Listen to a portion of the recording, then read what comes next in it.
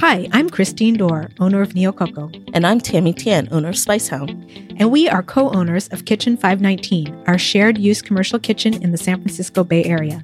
Welcome to Lettuce Wrap, a podcast about food, food business, and the people who work in the industry.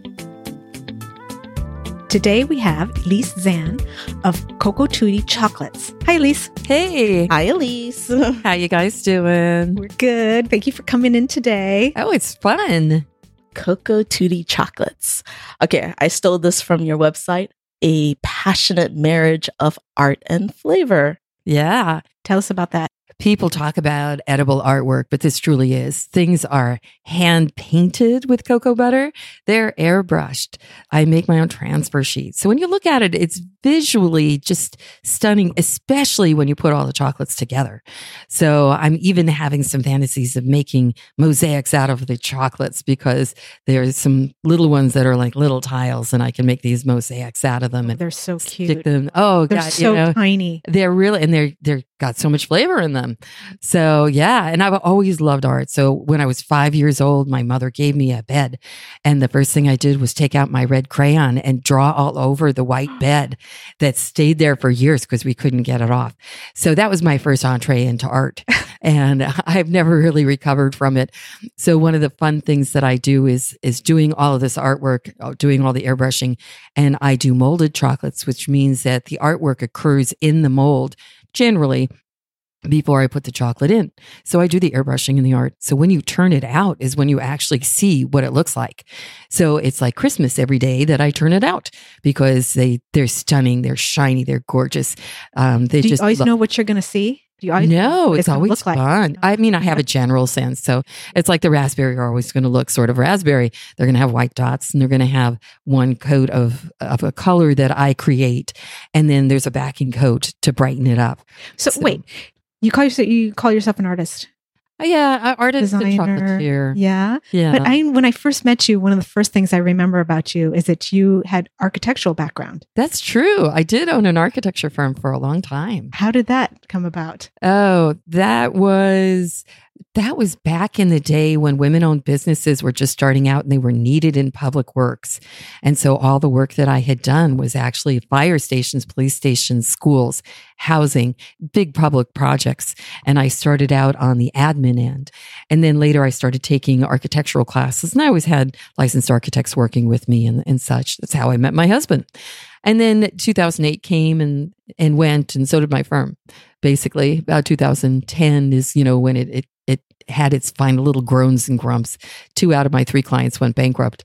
So at that point, I had started with chocolate at the state fair in 2004.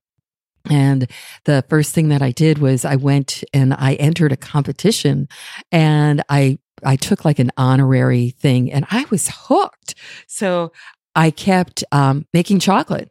So when my business went under in 2010 was the same year that I took 3 awards at the state fair. There were 3 competitions and I took 2 best of shows out of the 3. And my husband goes, you really like doing this as compared to like all the problems in the other business. So I brought all the business background with me to this current business, but I started doing the chocolate. I went to the underground. Some people have heard of the San Francisco Underground, and I was at the 4th one. So wait, when did you start then? When do you started. Consider? My official date is like May 2010. So that was the underground. And then I immediately went to another show. So a lot of my work started with all of this, people coming to a show, seeing me, inviting me to another show, or letting me know that there was another show available, or there was a competition, or there was a this or that. So I started at the underground in 2010, and then I went full-time chocolate in 2012. Full-time chocolate's sort of an interesting phrase because it meant that I was in a commissary. So the full-time was being in the commissary that a lot of people, you started in the commissary, didn't you, Christine? And did you also, Yeah. Tammy? Mm-hmm. Yeah. So it's sort of you're part-time in a kitchen and then you're full-time outside of the kitchen getting everything either prepped for it or doing the business side of it or whatever. So 2012, I was in a commissary. I worked in one commissary for just a couple of weeks, and then I worked in another one for I think about 6 years in South San Francisco. And actually, I stayed in the commissary and the ownership changed. And then the second owner grew so big that they let everybody out. They basically told us, time to go. And so I went to another commissary and I was there in San Francisco. And then I found my own kitchen. With the South San Francisco place and you got moved out of there, you knew the San Francisco one was just something until you built out your kitchen, or you didn't know in your head that you're going to move to a commissary? I didn't know I was going to move into my own kitchen. Right. I moved in there because I had to get out of the other one. Was that a goal at the whole time? Yeah. When you started, you're like, someday I'm going to have my own kitchen. I'll start like this, but eventually I'll have my own place. I think most people are into it after a few years. Either they get out of it or they decide they're going to have their own kitchen. My husband kept calling people and saying I was a caterer. And that was the big mistake because I have a cold kitchen. I'm a chocolatier and it's not a smelly kitchen. I'm not frying anything in fat. I'm not roasting things and all the rest of that.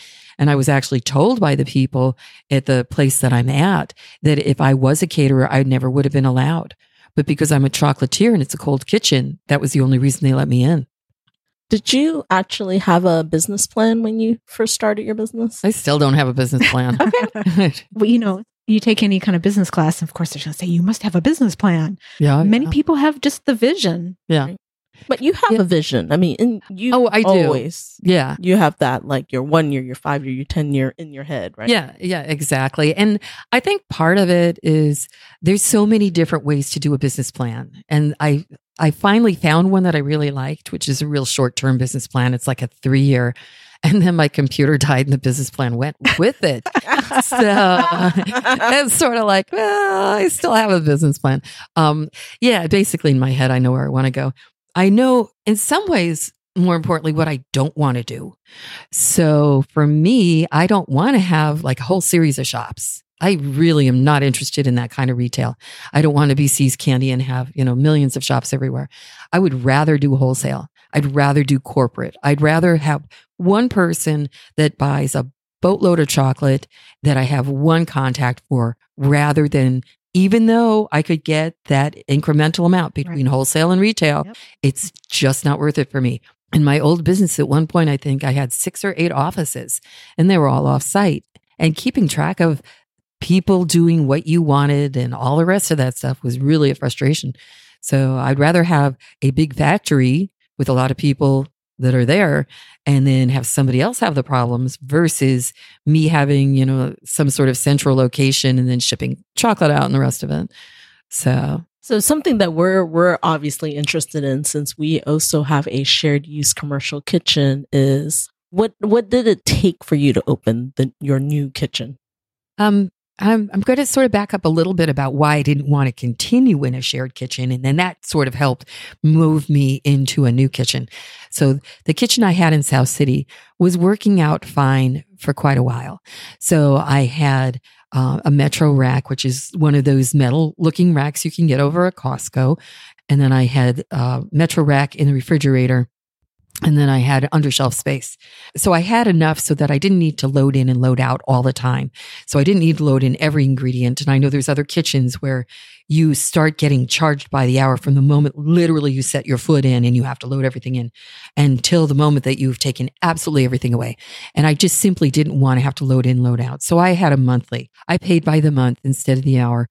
And I started originally by the hour, but I realized I needed so much time that in order to grow business, that just simply didn't work. And then what started happening was that the owner of the kitchen in South San Francisco needed to move me into the later hours of the afternoon. So I started working on the weekends, and the problem is one of the other tenants needed to work during the weekend, and she was making a product that required the kitchen to be heated up to about 90 degrees, which is very difficult to make chocolate in. And it was just sort of an ongoing battle. I need cold, she needs hot, the rest of that stuff. So what was happening in the kitchen was my time frame started getting crunched into these smaller portions and into times that were difficult to work because some of the other people that were around needed to have other equipment that would make it difficult for me to work.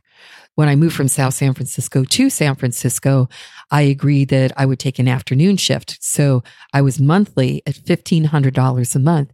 If I moved it back 4 hours, it was $2,500 a month. So I could have done it, Wow. but it was an extra $1,000. I would go in at 3 a.m. to wash my molds. It was sort of interesting to go in at 3 o'clock in the morning and see your breath every time that you talk to somebody. And then they would light up the fires like the fires of hell, because they would be like flaming 3 and 4 feet up into the air because they were trying to get everything ready for breakfast. I had to be out of there officially by 5:30 in the morning. Oh my Which meant that I wasn't always done. And so I would be in literally a 40-degree kitchen. I could leave everything out because it's not going to get any warmer. So you're freezing when you're working. And then I would go back in at 2, chocolate would be ready at 5, but I wouldn't get home until 11. My husband left for work at 4 in the morning.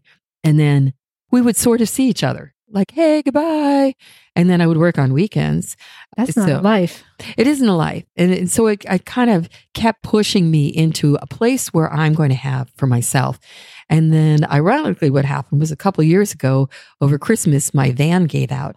So we were getting a new van for me.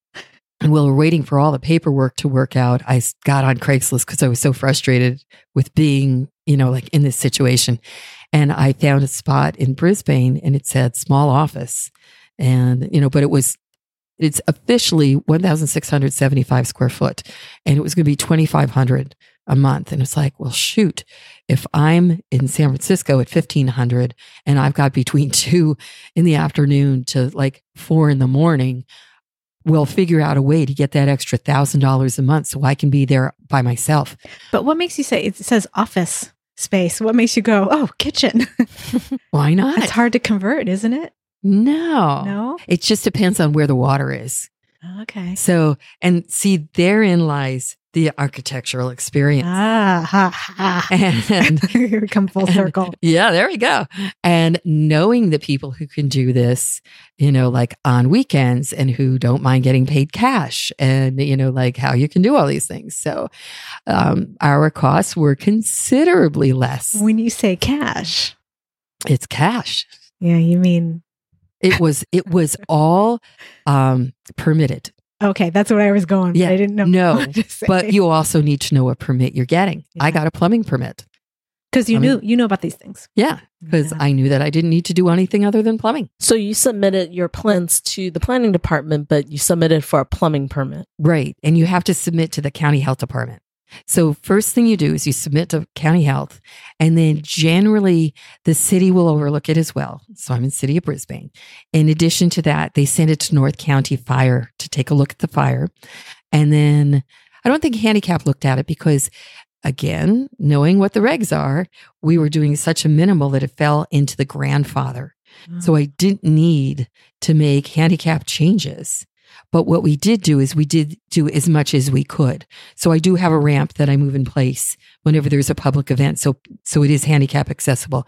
Our bathroom, to what extent that there is handicap accessible. So by knowing the system, then we were able to handle a lot of it on our own. That's valuable information. Yeah, you're really saving need to know what it is. A lot of money by knowing these things. We haven't counted up the numbers because my computer died and I haven't done my taxes yet.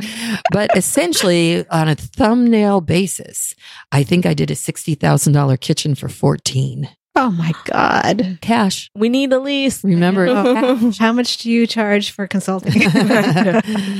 Do you, you didn't have any issues with your flooring, alcoving, any of that kind of stuff? I changed it. Okay. We wanted a polished concrete. It's not permitted. Mm-hmm. So basically, when I went in, I replaced it with all ceramic floor. It's beautiful, and I got it cheap. And so here's the thing: I went to Home Depot and Lowe's, and it was like, oh, I need ceramic flooring. Couldn't find it. Couldn't find enough of it. At the time, I thought I needed 83 boxes. So I went to Home Depot Pro and they had a sale on tile, and I think it was like 83 cents a square foot. So I laid all this tile, and when you'll see it, it's a lot of tile. I've never laid a tile floor before. So we pulled up the old carpet. We rented a kind of a scoring machine over at Home Depot Pro, did the whole floor. My husband did that because literally it was like a cartoon. Like he handed it to me. I almost went flying into the wall. The thing was so powerful. I'm like, no, you've got the body shape and weight to do this. You do it. And then I did all the thin set and I laid it down. And so I laid the whole floor. So again, I paid, I don't know, it was more than a couple $100. I mean, it was like $800 or $900 for the floor, just in terms of the materials. But you did it yourself. Yeah. So that was like a couple $1,000s in savings. But so here's the story. So they drop 3 pallets on our back doorstep. This tile, when I moved it, I moved over 6,000 pounds by hand in 3 hours because it was going to start raining. So I moved all that by hand. I had a cart that had a broken wheel. So I put it on the cart with a broken wheel and I moved it like 15 feet and then I put it all down. I was so sore the next day. I was like, I'm not going into work. So finally something that slows you down. I'm like, oh my God. That was it, the tile. Oh man. You have no idea until you've laid, like 40 pieces of tile, how tiring it can be. Because they're really tiring. But you do it. It's like, I don't have the money. I don't have 60 grand or whatever it would have been to have somebody do all this. Wait, okay. So you put in all this work into this, into your kitchen. Yeah. How long is your lease? It's 5 years. I'm hoping to move out in 3 years and sell the kitchen. Okay. I'm hoping to move to a bigger spot and then sell the kitchen. And Absolutely. you're hoping to redo this again? It just depends on where we go next. But the idea is it's going to be bigger. So this is an investment then. Yeah. Yeah. So I'm maximizing my investment. Right. By putting in the labor. And it was over summer. So it wasn't like I was losing time. Yeah. So it was your slower period anyways. Yeah. So what do you expect to sell? I'm not sure because it's going to be market rate at that point. But I know I can sell it for less than most people. And still make money. And still make money. Mm-hmm. And I've already had use of that. Maybe I won't move until 5. Maybe I'll extend it out. The way that it's set up is sort of shotgun. It's perfect because the landlord's fine with me moving anything. The only condition that they have is if I move out and can't get a food person in, that whatever we do can be removed easily. So this office, where your kitchen is it a big office complex or? It's actually it's an industrial park and it's a condo. So what they did about 25 years ago, which was very popular, which was you would buy your unit. And so that's what these people did. So when they bought it, it was basically 4 walls and a bathroom. So anything that's in there is a non-bearing wall. So I can move every item and knowing that it's non-bearing. So one of the things that I was talking to the people who repair your refrigerator, I started talking to him about having a walk-in put in because there's a back area that's got a little room that I don't know why they developed it, but we could actually knock the room out and put a walk-in. And then in the production area, there's a straight shot. So I could actually put a continuous tempering machine, a line to do the dipping, and a cooling tunnel. And it can go from the front of the kitchen to the back. Yep. And at the very end of it, you can go into the walk-in. And the walk-in will have 2 doors, one that you can walk in from the production area and one that you can walk in to the back door, which you can now take pallets. Look at you. So all planning. Well, when I saw it, it's like, this is what we'll do with it. So I think, you're talking about business plan, kind of circling around a little bit, is a lot of times when I'm doing something, I'm looking at the end game. And so if it was something that was kind of a short round facility, it'd be like, well, this one's going to be a little bit more difficult. What can I make out of it? And maybe walk away from it. But the moment I saw how long it was, I was even telling the landlord, I said, this is perfect. She goes, not many people say that. And I'm like, no, this is what I can do. This is what I want to do. Right. So speaking of end game, Mm-hmm. Do you have an exit strategy? You seem like somebody who does. A lot of people don't, but yeah, sell the business. Sell the business. My moving target has always been 7 years, but I said that 7 years ago, so it is a bit of a moving target. But basically, my understanding is you can sell the business at whatever you're selling. So, for instance, if my gross is $2 million, I can sell it for $2 million, and then I can sell goodwill, and I can sell some other things on top of it. Sure. So my goal is like $1 million to $2 million net. depending upon how old my husband and I are, because there's an age difference between the two of us, him being older. So the objective is that's basically our retirement. Wow. Yeah. So the objective is and that's the same thing with the kitchen, is the objective is to sell it. I'm not sure what I'll get for it at this point. There is also the possibility of selling your business with the kitchen too, right? Because you are at that. I don't see how anybody could make $2 million worth of product in that kitchen. Okay. And that's the only reason. Okay. If I could figure out a way, I would do it, which would mean that the continuous tempering machine and the line and the cooling tunnel and everything would go with it. But I don't care. Mm-hmm. You buy a Selmy, which is what the Mercedes-Benz of continuous tempering machines, and you start at the low end. And even the low end is, I got pricing on it. And now they're like, hey, you want to buy it yet? And I'm like, no, not for $15,000 for the starter kit. It goes up to about $500,000 by the time you get to what some people would even consider like not really doing production, because they've got like 1,000-pound tanks and all the rest of that. Mm-hmm. Going back to your background again, then you weren't even an architect when you were in an architecture firm. So did you go to college? There's a legal methodology, whereas if you're doing actual architecture, you are co-signed with a licensed architect and you provide their insurance, which is what we did. So whenever we had there's things that are called stamps. So whenever a document had to be stamped by a licensed architect, then that person had to co-sign the contract with me. So they got to do the fun and I got to do all the rest paperwork. Of it. Yeah, that paperwork, the HR, the marketing, the whole thing. Your training was always, so did you do any classes in business administration or? That was like 25 or 30 years ago, because I am 60, so I am old. And I'm okay with that. What? So anyway. Chocolate keeps us young. It does. When you're standing over a bowl of caramel the way that I do, it just, it radiates your skin. It looks gorgeous. Yeah. So anyway, I did take a few business courses, but a lot of it's just learning.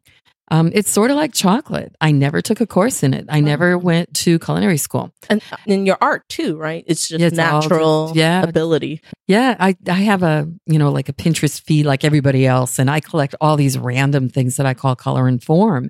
And it's just, it could be anything that strikes my interest. I'll usually have like 3 or 4 pictures of it. It could be anything from like, somebody else's kind of design concepts, but mostly it's out of nature, things that are like under the sea, things that are vibrant and, beautiful. And it's not even that I copy anything, but it just like gives me ideas. It's your vision board. Yeah, basically. That's a great way of putting it. I like that. So if somebody came to you and said, I want to be a chocolatier too, should I go to school or what should I do? How do I become a chocolatier? What would you tell them? I would talk to them about kind of a sense of what their patience level is. Because if you're going to do it my way, you got to accept and really be comfortable with failure, because my best lessons are my failure lessons and figuring out what happens. People who are not comfortable with that really should go to school, because they'll have somebody who's already gone through the failure and given them an idea of how to proceed. For me, it was just even learning how to temper. Because I tried doing the table tempering on the marble, and it's like, that's cute if you're doing a couple of ounces. I know. Totally. Like, what? And so now, or if you're in the Great Bake Off. Yeah, exactly. But not for production. No. So, and I've had people who've come to work with me, and they've come from chocolate classes, done culinary schools, and they had a month or something that they did. And it just simply doesn't give you all that much of a background other than, you've either under-tempered or over-tempered. And other than that, you start from the beginning with them. But for people who really want to get into it fast and want to be somebody's assistant and learn all that, go to culinary school, learn some of the basics, come on over. Don't expect to get paid $20 or $25 an hour plus benefits. Because I've had people say that and I start laughing. Right. It's like, no. And then people who, want to take it as sort of like a hobby that maybe I can grow into a business, then, do it on your own. Just go to chocolate places, see what people do, talk to people. Some people will talk back. Some people will not. It's just up to you.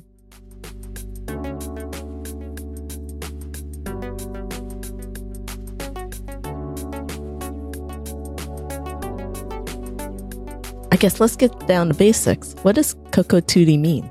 So you've heard Tutti Frutti, everything fruit, Cocoa Tutti, everything chocolate.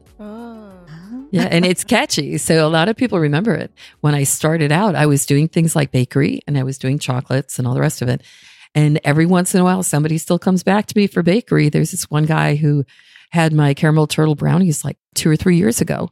And he contacted me at Christmas, the time when nobody's ever busy, and said, "Hey, I'd like to buy some brownies." And I'm like, "You really have to wait." So every 4 to 6 weeks, it comes back for, another big batch of brownies. Oh, and you're willing to do that too? Yeah, if I've got the time, I'm happy to do it. But, we're coming to a point where that's not going to necessarily be that I'll be able to do it. I'll just have to do chocolate instead, which is really where I'm going with it anyway. But you used to make jam. I'm sorry. Do you still do make that? Jam. Okay, you still do that. Okay. Yeah, the jam goes into the chocolates. Oh. So and then you sell it also. I stopped selling last year. Oh, okay. Yeah. And what I was finding is that my jam is very particular to what I need. So it's low sugar. And I don't care if anybody uses this recipe. It's like 3/4 fruit. It's about 1/4 sugar. And I think by percentage, it came out to, I'd have to look at the recipe, but between 2 and 4% pectin, and then just, a minimal amount of lemon juice. So it's very tart and it's very thick. And the raspberry is sieved 2 or 3 times. I forget it. It's been last summer is when I last made it.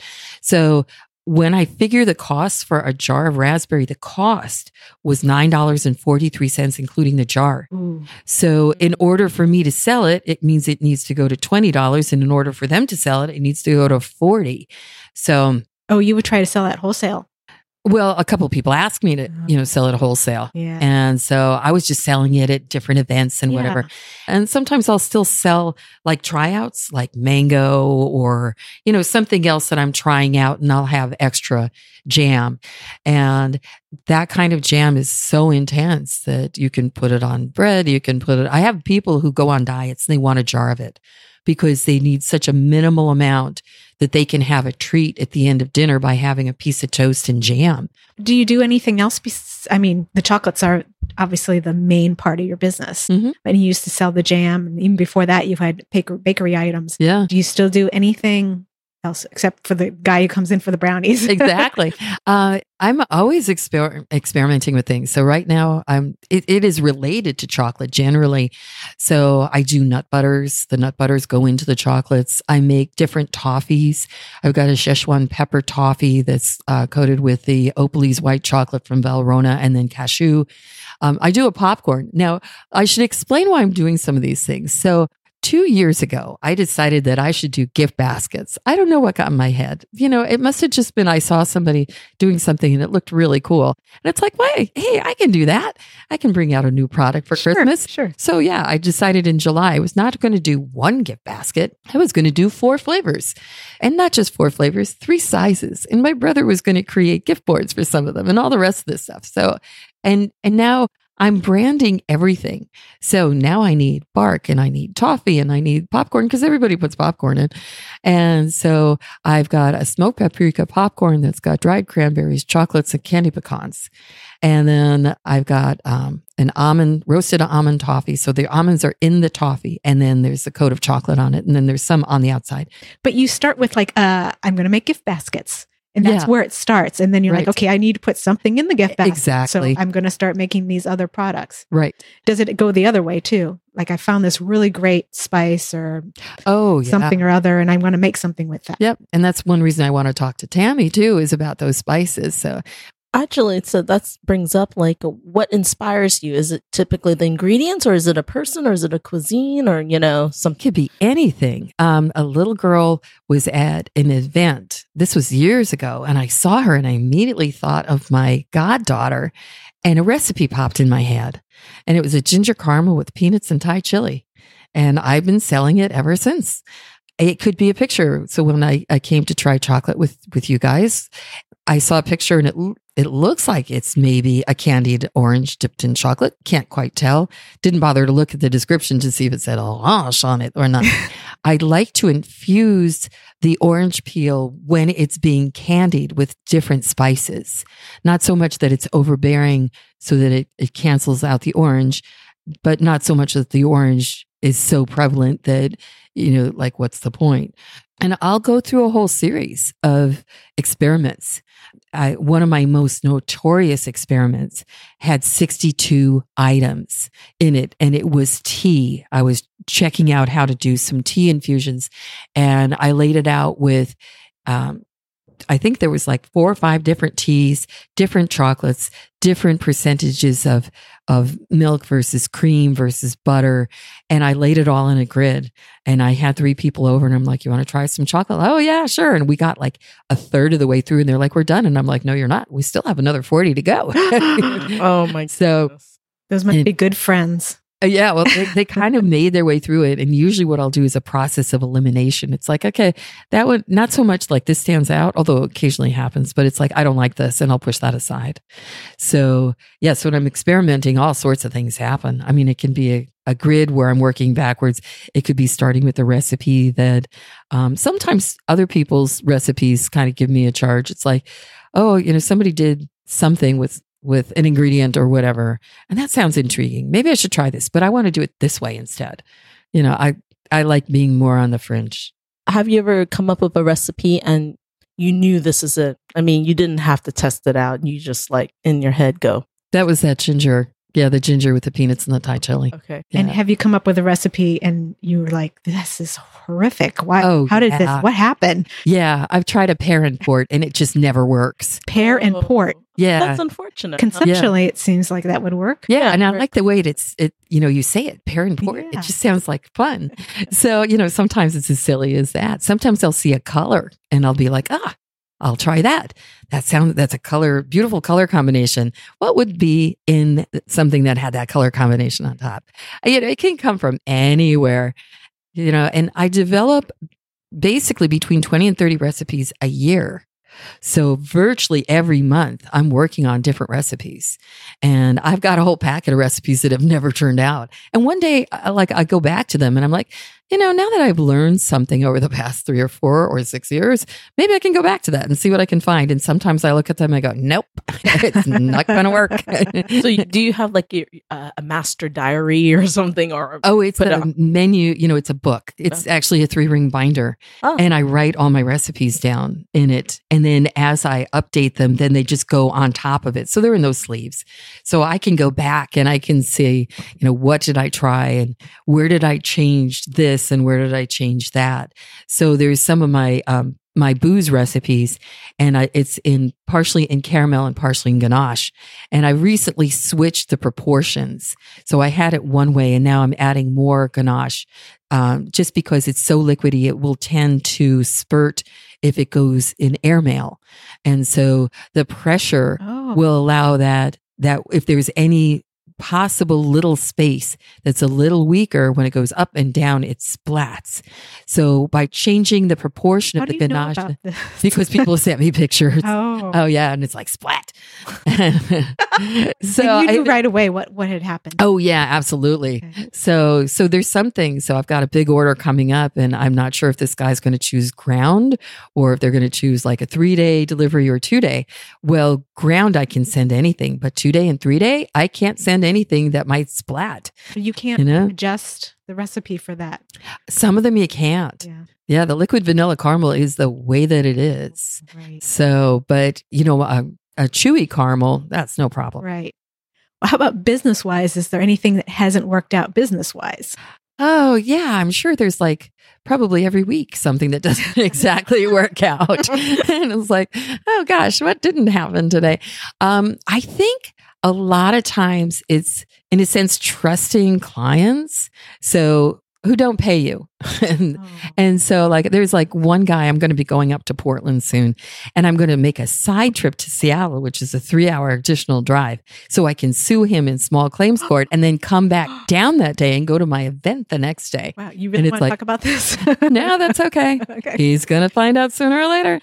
So, I mean, this is really interesting, right? Because for any business person going in there, they're old, let's say, $7,500. I think what's small claims court? How much can you sue? Oh, I don't remember. But I mean, this is $750, so it's not that much. Okay. It's more to make a point than anything. So let's say it's $1,000, right? Yeah. I mean, what point did you feel that you have to do the small claims? I mean, how many times have you given him notice before? Oh my God. It's been 5, 6, 7 times. And then they said they were going bankrupt.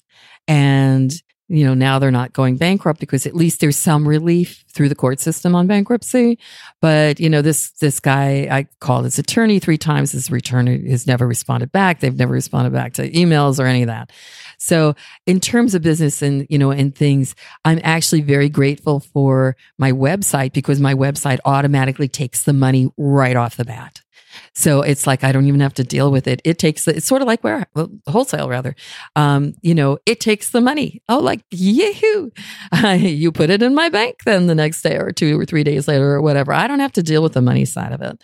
So the money part is, nothing I'm wild about it. And that's the part where I tend to fail most is like, oh yeah, I'll send it to you and you pay. I have a whole problem with a bunch of small wineries. And because it's a small amount, I never get the check. So now I'm like, hey, as soon as I get receipt that you paid me, I will ship. And they're like, oh, but we'll pay you. And I'm like, yeah, you will. That's easy. Yes, that's a great way to do it, right? Like, so instead, I mean, you got to pay in advance, basically, right? Because if they ordered off your website, they're paying in advance. They're not walking out of Macy's with that nice outfit and then saying, I'll pay you in a week. Everybody takes. So it's not different. It's just people, I think, look at small business like they can get away with more. Mm-hmm. I had a woman at an event once who said, oh, I want to buy this big box of chocolate. And I'm like, great. So we take credit cards and cash. And they're like, oh, no, I'll send you a check. And I'm like, oh, no, you're not getting the box. And she was really insulted. And I'm like, I can't help it. This is my livelihood, not yours. Do you have somebody to help you with these? No. I'm a one-person shop. Oh. Yeah, so I do it all. So why did you ever want a partner or? I've had business partners in the past, and you really have to be on the same wavelength. And you also have to have the same tolerance or similar tolerance for failure, for things that, could be huge successes and, like growth spurts and things like that. How you approach people, even if it's not exactly the same way, I think that at least you have to be compatible with it. So that one person isn't totally wigging out with, a decision made by the other person.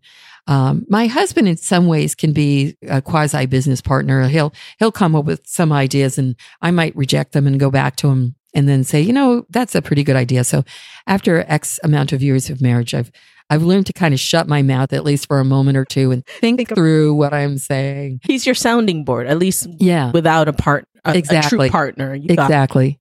Yeah. Someone. Yeah, exactly. Do you bounce ideas off maybe a network of friends or, Sometimes. One thing that I just did, so I'll just talk about the chocolate for a minute, is I decided to do Easter chocolate. So again, one of my bright ideas, hey, I'll do Easter chocolate. So I put a note at the bottom of one of my emails and said, congratulations, you made it down to the bottom of the page. And I need taste testers. So I had, I think, 12 or 13 people respond. And then I sent them a bunch of chocolate. And I said, in this one piece, I don't really like it. And tell me what you would do to change it. So I do reach out to people for things like that. If there's something that I'm not too sure about business-wise, generally I'll run it by my husband. He's owned businesses before. I'll talk to some other people periodically about it. Mostly it's in my head. I am very much an in my head person. I also know when you started out, sorry, I'm pulling back these things from I remember in 20, whatever, 10 when we met, you were working with SCORE. SBA. Oh, I still work with SCORE. Yeah. I love those guys. Those guys are great.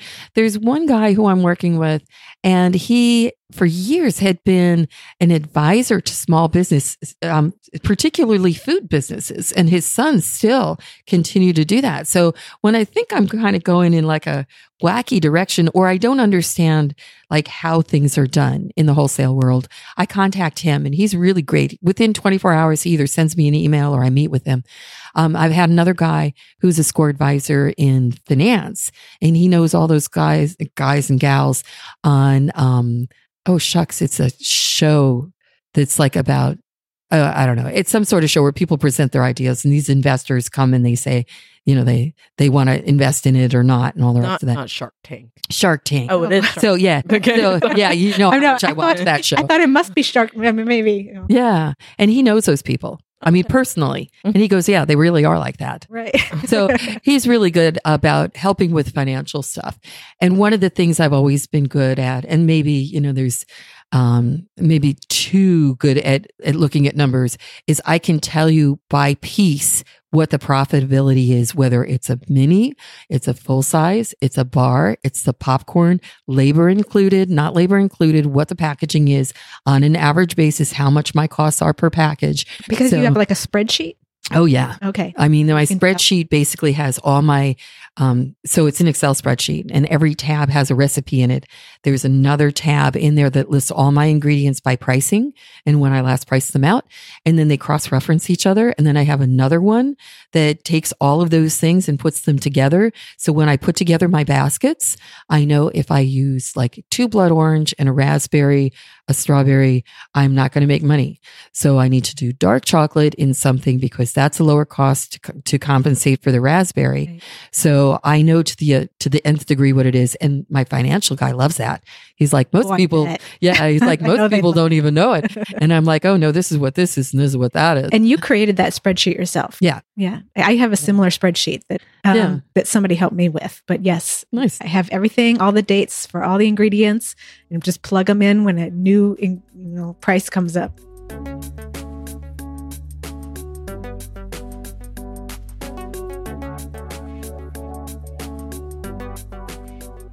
So for your coloring, since you do so much beautiful paint work and stuff, do you use like gel coloring or dry powders or? So there's a couple different forms.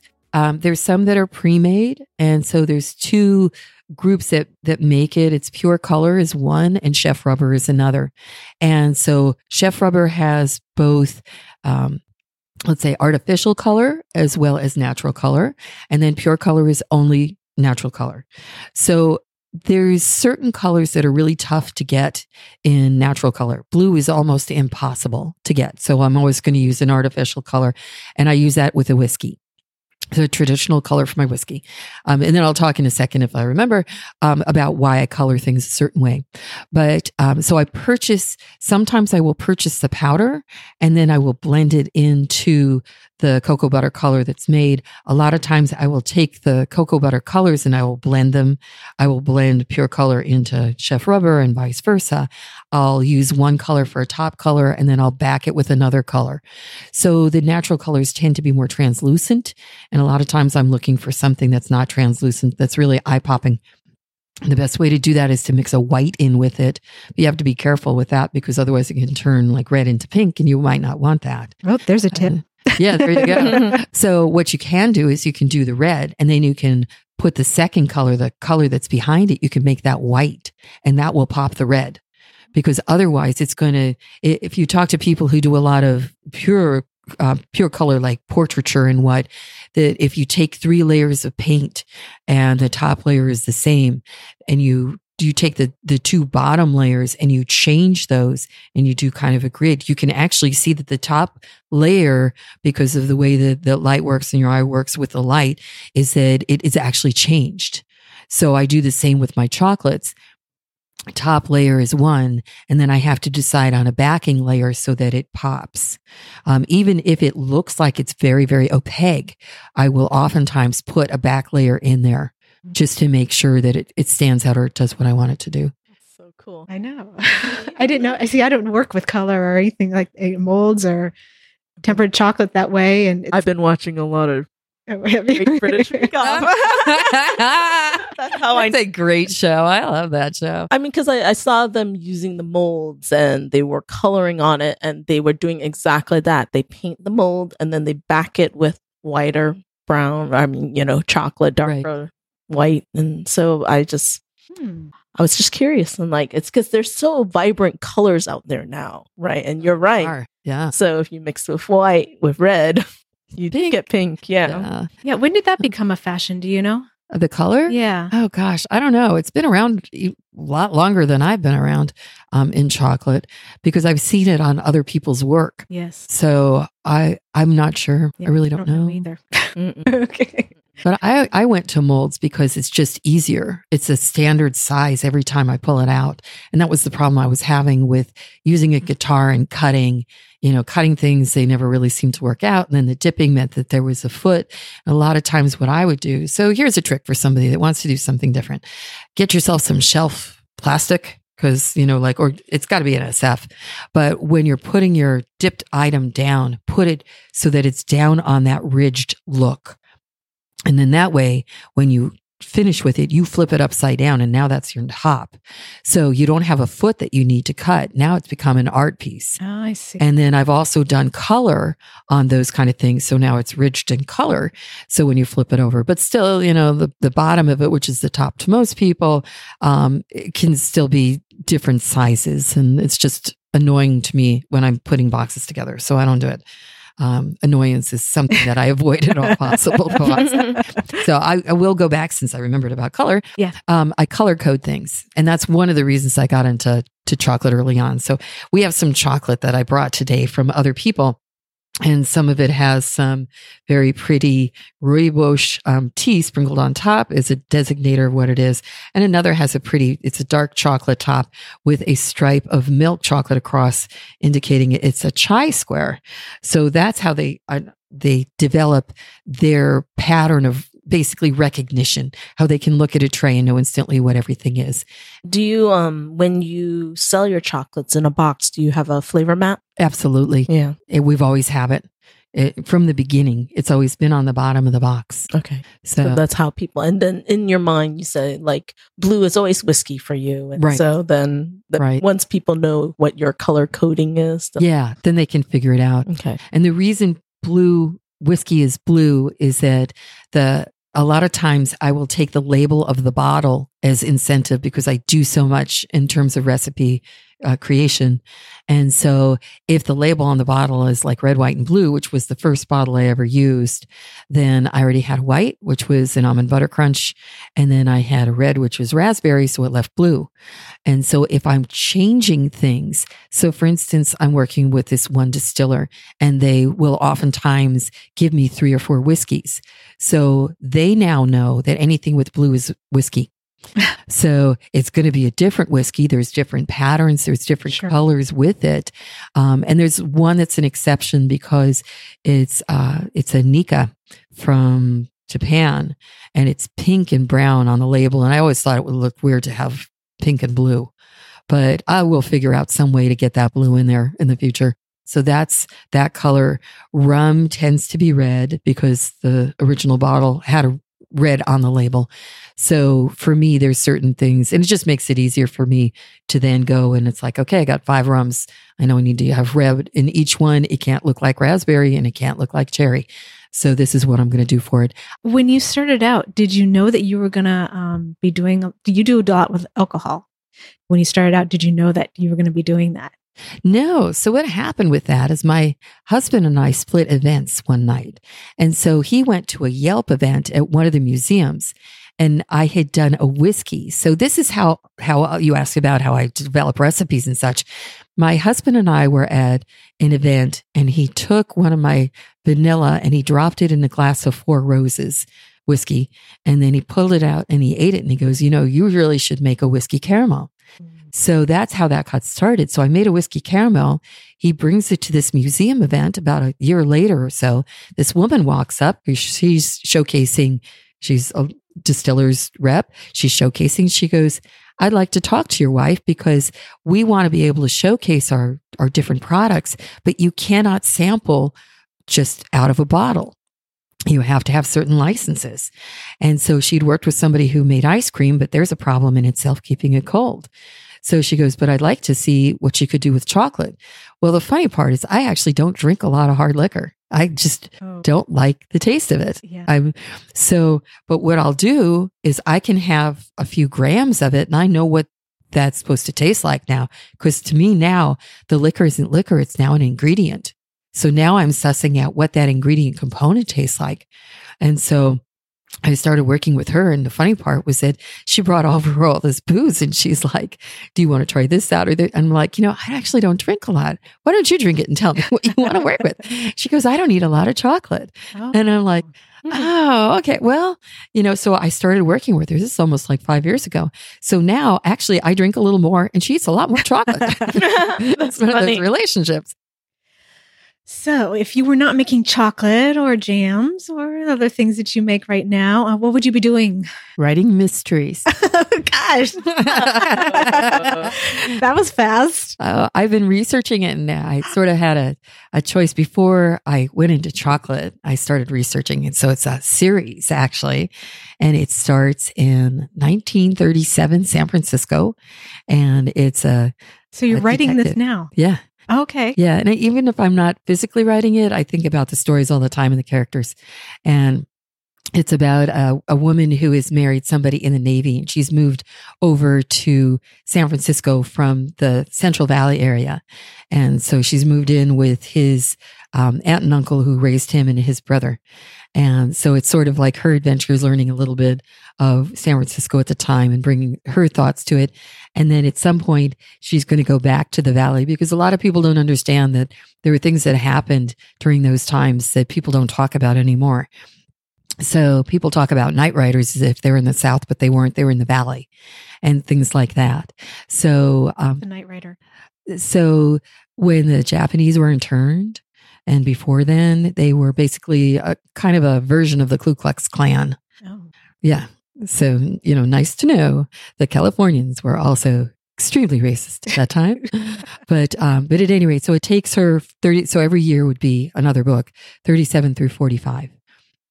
So have thought about this? Have you published? You haven't published? No. I'm a pre-published author, as they like to call it. So I do my research, and actually the goal is then to go and to do this. You have to be really careful on the historical, because people are really picky about it, and understandably so. So there's like I've got a library of pre-World War II and World War II books, anything from military that my brother likes to read. And then because her husband's in the Navy. So, you want to have that whole thing going on.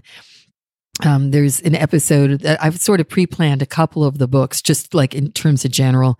And the idea is 1941, December 5th, the book ends and she's pregnant, and she's basically thrown down a stairs, and she's in the hospital, and she finds out about the attack on Pearl Harbor. That's where her husband is.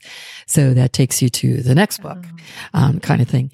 So at any rate, yeah. That's giving away the ending? I know. No, the ending is 45. And I do know the exact ending. I know the last chapter of that book. And so it, again, like I walk into a space and I see how I can use it at the end point. This whole series, I know how it's leading up to that end point, and I know where people are going, and I know where characters are going to leave the story and then come back into the story. So not every book is completely written, but I do have enough of an understanding so that I know where I want them to be and what I want them to be doing at certain times. So is your whole life like this? Have you always seen the end points for every part of your life? I'm very goal oriented. Mm-hmm. So not everything. I mean, I think I sort of know where I'm going to go at the very, very end, but yeah, I'm goal driven. I don't do really well when it's like, okay, there's no goal. It's like, what do I do now? When that last business basically failed, and I'm open about that. A lot of people would say like, oh, who can I work for? And my only thought was like, oh, what business do I start? So, there's just certain things that everybody does in their own life, whether they know it's a pattern or not. And I'm pretty cognizant of my patterns. Mm-hmm. You were an entrepreneur in the beginning? I started selling stationery door to door when I was 10. There we go. Yeah. My mother never gave allowances. So she was like, you are in this family, you wash dishes. You participate. I don't give you money for that. You have to do something, extraordinary. And that wasn't mowing the lawn. That was part of being part of a family. So in order for me to get money, I had to sell stationery door to door. I 10 years old. I'm walking around with my little portfolio of stuff. Where the neighbors are you? knew. Where? I was in New York on Long Island. Oh my gosh. Yeah. So, I mean, the neighbors knew me and they knew what I was doing. My mother, I'm sure, had primed them already, so Elise is going to go around and she's going to be selling stationery door to door. Please buy some for her. Yeah, please do. A little bit. So, yeah. And then I got my first job in a library when I was 15 and I got my first paycheck. It was $62.50. And I brought it to them and I said, I think something's wrong. And they're like, what? You think it's more? And I said, no, I think it's too much. Didn't you overpay me? Oh my goodness. And they're like, no, really, this is what you get paid. So how did you come out to California? Oh, so let's see. I wanted a place. So my history, I went to Northwestern in Chicago. I never did junior year abroad. So there was a couple that were French and they worked for he worked for an American bank called First Bank Chicago. And they were moved to England and they were looking for a nanny. And so I auditioned for the nanny position and I got it. And I moved to England. And then when I was in England, I did a series of kind of exercises in What Color is Your Parachute, which I still think is a great book. And so I did. So this is the 80s then? This is definitely the 80s. Okay. Yeah, graduated in 81. So I'm in England in 82. And so anyway, I did What Color is Your Parachute? And I tried to figure out a way to mix kind of common sense and money with art. So I had different ideas. And one of the ideas was architecture.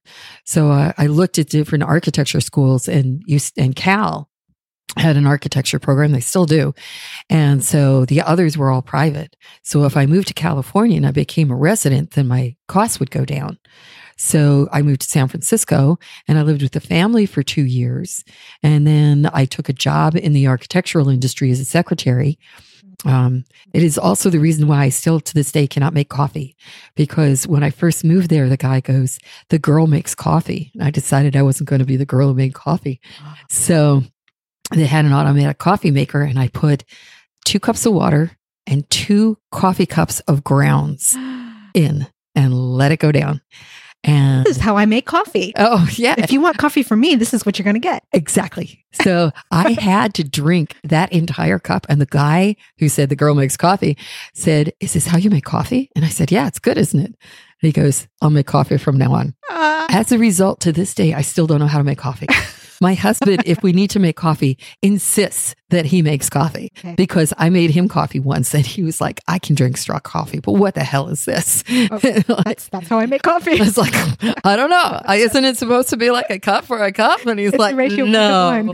I take it you don't have a coffee flavored chocolate then. Oh, I do. Using the same strength. It's sort of similar.